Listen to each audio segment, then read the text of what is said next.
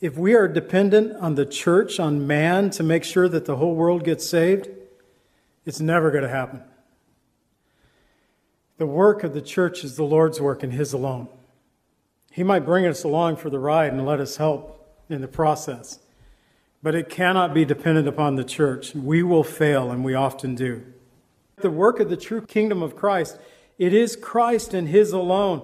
As it says in 2 Corinthians 1:20, for all the promises of God are in Him, yes, and in Him, amen, to the glory of God through us. All the promises are on the shoulder of Jesus, the increase of His government. You're looking too far for that need you have inside. You're on a big merry-go-round and it's taking you for a ride. You've got to let go and let God.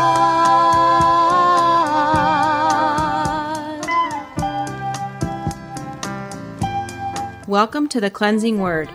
We invite you to stay with us as Pastor John Pennell of Calvary Chapel, Lake Villa, takes us through a verse-by-verse study from God's Word. Each Monday through Friday, we'll be airing messages to encourage you in your faith that you might grow in the knowledge of our Lord and Savior, Jesus Christ. I hope that you enjoy this broadcast, and I'll return at the close of this teaching to give you more information about our church and how you can obtain a copy of this message. Now here's Pastor John with today's message from God's Word.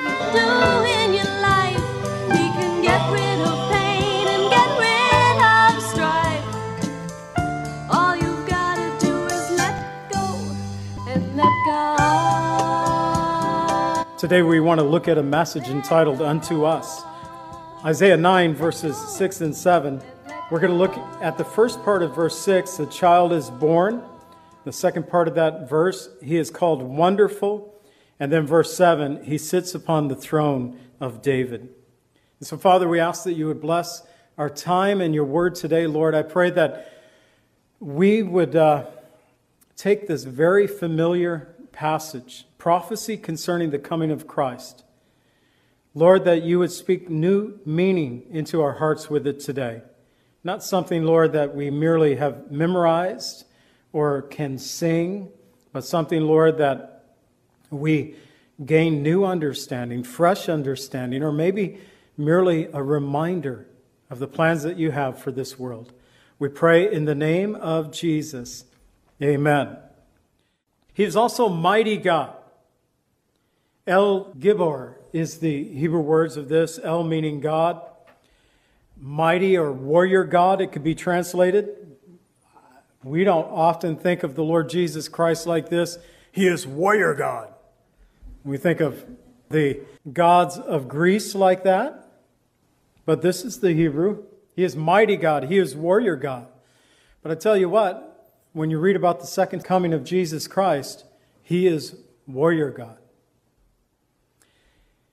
He has strength. He has authority over all. It's because He spoke all into existence by right of His creative power.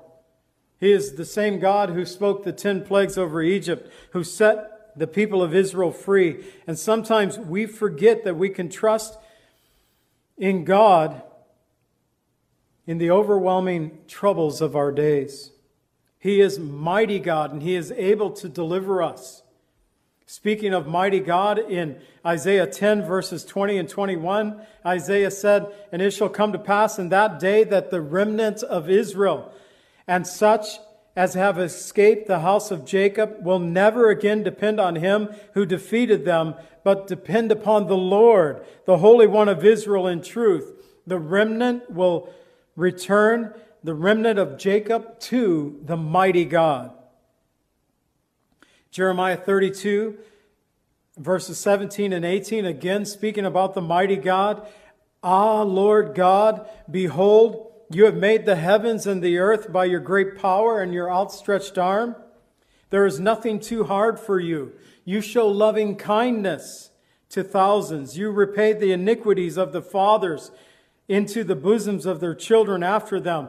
The great, the mighty God, whose name is the Lord of hosts, the mighty God. To this day, we are to have our eyes fixed upon the mighty, the warrior God, Jesus Christ. As Paul wrote to Titus, in Titus 2:13 and 14, he said, looking for the blessed hope, the glorious appearing of our great God and Savior, Jesus Christ, who gave himself for us, that he might redeem us from every lawless deed and purify himself his own special people for good works. He's not only mighty God, Counselor, Wonderful, he is also Everlasting Father. This is, although it's two words for us in the English, it's only one word in the Hebrew. Ad, aid, it might be translated. This would better mean the source of eternity. He is Father. He is the source of life, but not just life, the source of eternity. Eternal himself, he is able to give eternal life to those who believe in him. Eternal or everlasting Father.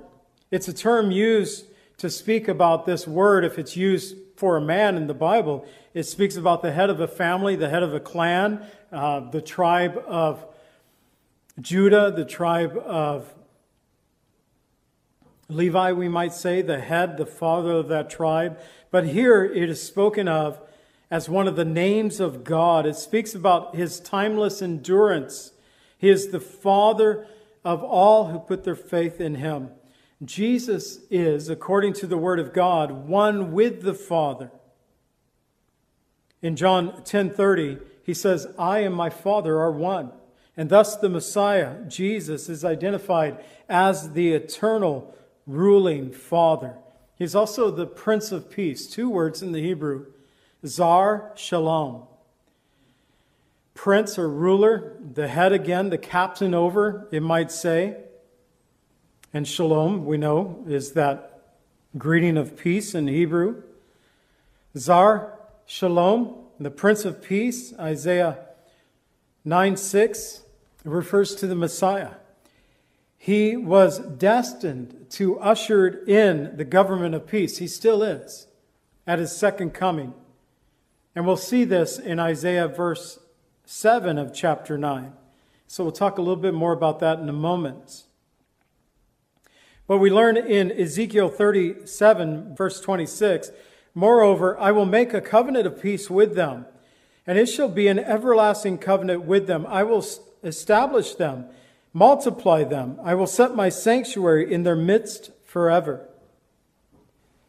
Although this passage from Ezekiel 37 verse 26 rightly refers to the peace that Jesus will bring during his millennial kingdom, Jesus makes peace with God available today to each of us now. All we have to do is call upon the name of the Lord. In John 14:27, Jesus promised this to us. Peace I give to you. My peace I give to you. Not as the world gives do I give. Let not your hearts be troubled, neither let it be afraid. Romans 5:1 says, therefore, having been justified by faith, we have peace with God through our Lord Jesus Christ. And these attributes, these characteristics of the Messiah, they are truly wonderful. And in verse 7, he says, he will sit upon the throne of David. The whole verse reads this way, of the increase of his government and peace there will be no end, upon the throne of David and over his kingdom, to order it and establish it with judgment and justice from that time forward, even forever. The zeal of the Lord of hosts will perform this. Of the increase of his government and peace, there will be no end. In the church today, we have three basic beliefs of the second coming of Jesus Christ, the end times. Premillennialists, premills, it's what we believe here at Calvary Chapel. They hold that Jesus will return to establish his rule upon the earth in a literal kingdom, over which he will rule supremely for a period of 1,000 years. And that's the before the millennium.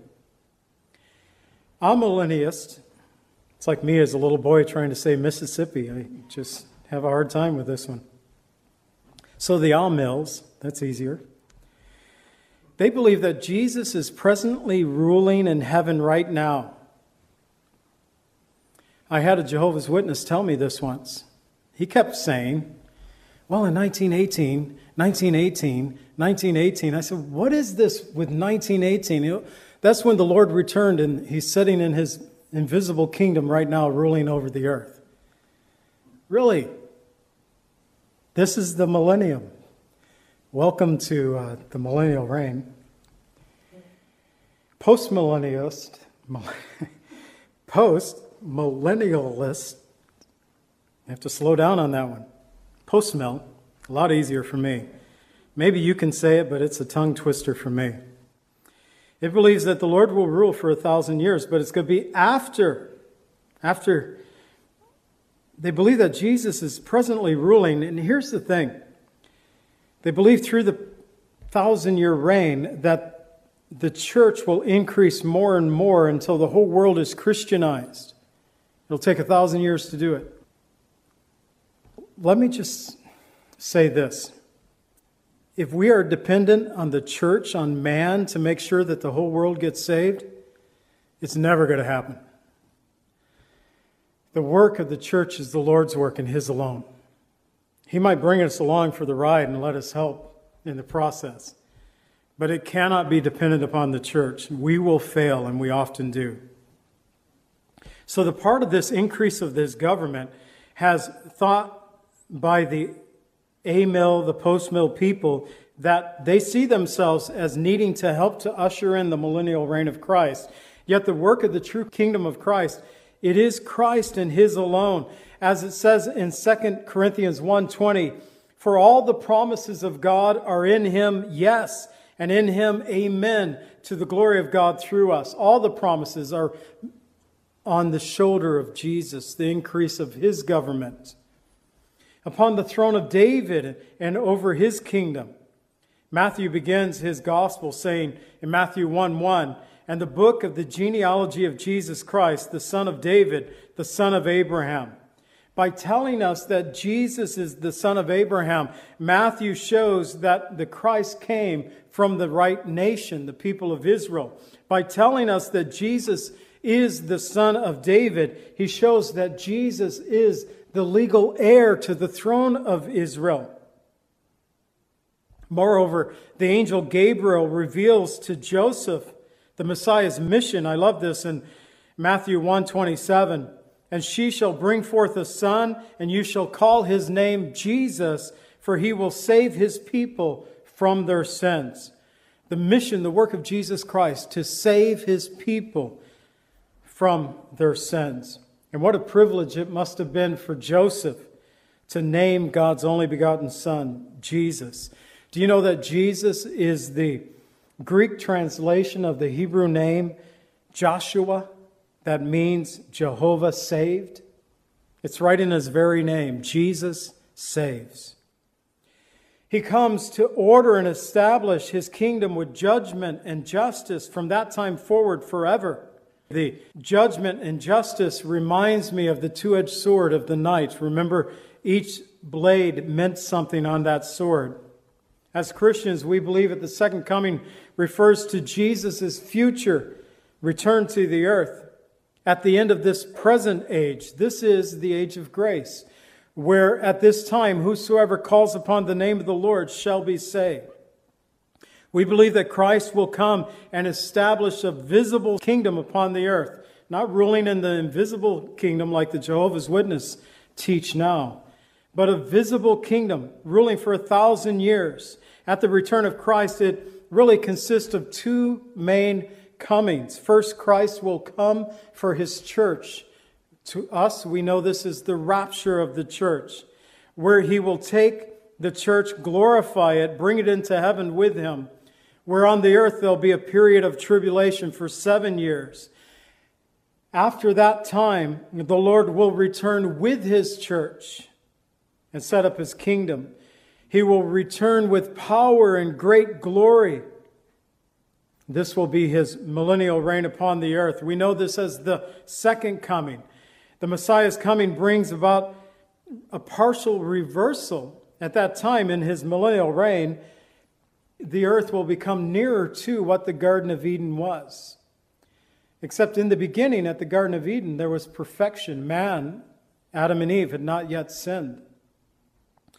But we learn, according to the Word of God, during that millennial reign, that sin will still be upon the earth. There'll be both unbelievers and believers upon the earth. Isaiah 65:20 tells us, "No more shall an infant from there live but a few days, nor an old man who has not fulfilled his days, for a child shall die 100 years old, and the sinner, being 100 years old, shall be accursed." There'll still be sinners.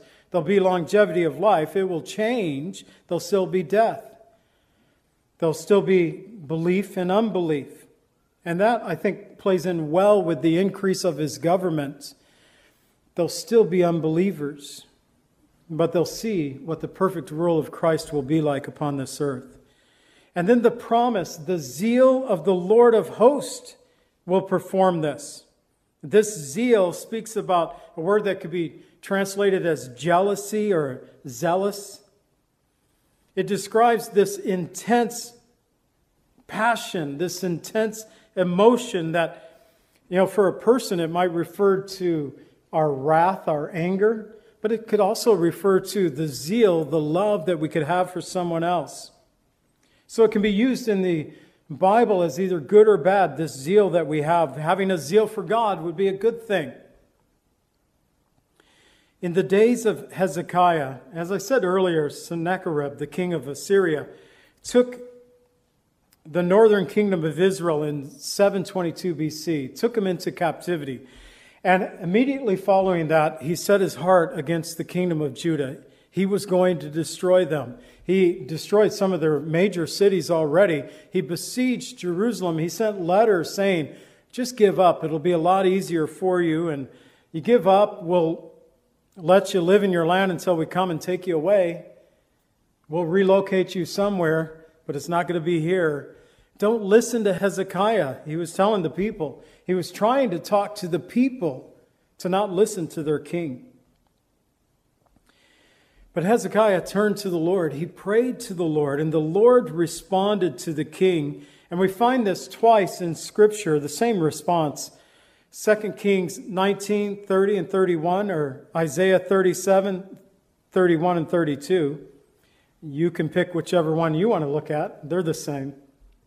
And a remnant who has escaped from the house of Judah shall again take root downward and bear fruit upward. For out of Jerusalem shall go a remnant, and those who escape from Mount Zion.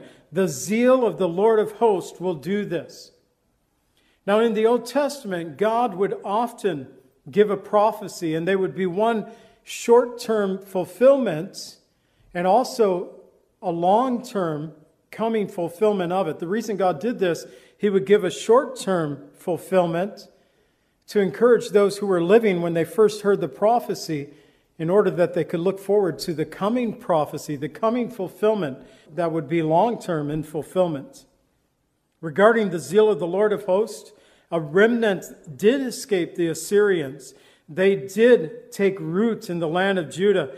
They took root down and the fruit came up. God did do what He said He would do. The zeal of the Lord of hosts, He said, will perform this. And here regarding this Isaiah 9 verses 6 and 7 prophecy, it ends with this promise: the zeal of the Lord of hosts will perform this. The reason that's important, if God has kept His past promises, it gives us a guarantee that He will also keep all future promises. The zeal of the Lord of hosts ensures us at the second coming of Jesus Christ that the government will be upon the Lord's shoulder. For His name will be called Wonderful, Counselor, Mighty God, Everlasting Father, Prince of Peace. Of the increase of His government and peace there will be no end, upon the throne of David and over His kingdom, to order and establish it with judgment and justice from that time forward, even forever. And the promise of the Lord, the zeal of the Lord of hosts, will see that His prophetic word is fulfilled.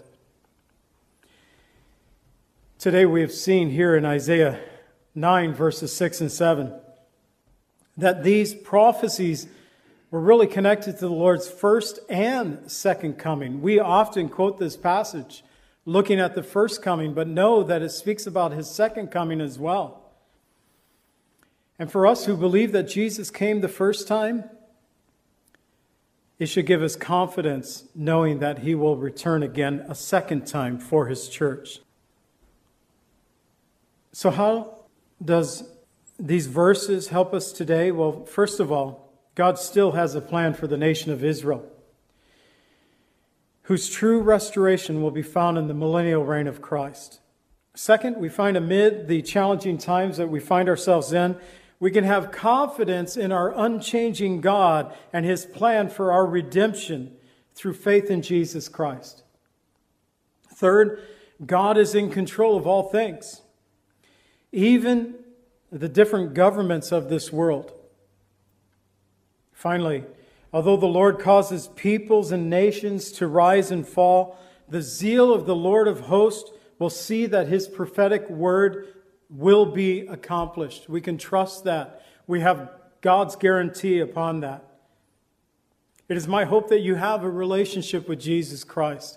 That relationship begins by placing our faith in the Lord Jesus Christ. It is Jesus who has paid the price of our sin upon the cross. It's through his death, burial, and resurrection that he has given opportunity that whosoever calls upon the name of the Lord shall be saved. Here at Calvary Chapel of Lake Villa, we have a church motto that says, believe, receive, grow, and go. And I have connected 4 passages of Scripture to each of these words. We speak about the necessity of believing. Hebrews 11:6 reminds us, but without faith it is impossible to please him. For those who come to God must believe that he is, and that he is a rewarder of those who diligently seek him. In order for someone to come to faith in Jesus Christ, they have to believe that there is a God.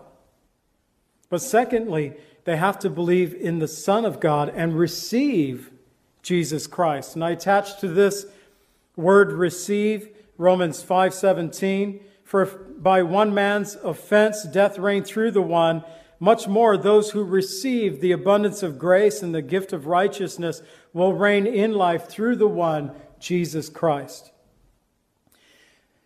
There are a number of people who have believed that there is a God. They have said a prayer to receive Jesus Christ as their Savior, and that's where they leave it, and that is wrong. They need to go on from there. Not only do we need to believe, not only do we need to receive, but we need to grow in our faith. And to the word grow, I attached 2 Peter 3:18 says, but grow in the grace and the knowledge of our Lord and Savior, Jesus Christ. To him be the glory both now and forever. Amen. But that's not the end of it.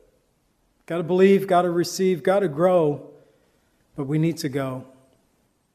As Jesus commissioned us, in Matthew 28, verses 19 and 20, go therefore into all the nations, make disciples of all nations, baptizing them in the name of the Father and of the Son and of the Holy Spirit, teaching them to observe all things that I have commanded you.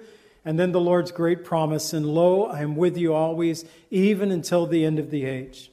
If you have never believed, received Jesus Christ, if you'd like to ask Jesus into your heart today, you can talk to myself, Pastor Kevin. Others here would be able to lead you. If you're listening on radio today, I would encourage you to email us at cclv@comcast.net, cclv@comcast.net. So, Father, we thank you for your great grace that you have bestowed upon us this day. We thank you, Lord, for this wonderful passage of Scripture. I pray, Lord, that we learn something today and that we would take it to heart. Pray for those, Lord, who may not know you as their Savior, but you, through your Holy Spirit, Lord, even now you are calling them to yourself. They know you are calling, and they're debating within themselves whether they should come or not. I pray, Lord, and I encourage them that they will come. And I encourage those, Lord, who are listening to my voice even now, if they are questioning whether they should pray to receive Christ or not, I encourage you to do so. The Lord will be with you and strengthen you in the process. I pray, Lord, for the salvation of the lost. I pray, Lord, for the strengthening of the Church of Jesus Christ, and help us to live for your glory in these last days. We pray in the name of Jesus. Amen.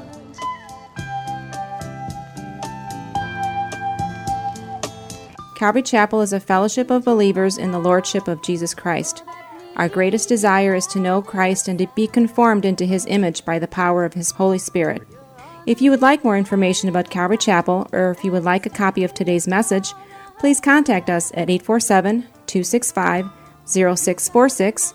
That's 847-265-0646. Thank you so much for joining us today, and may the Lord richly bless you as you worship Him today.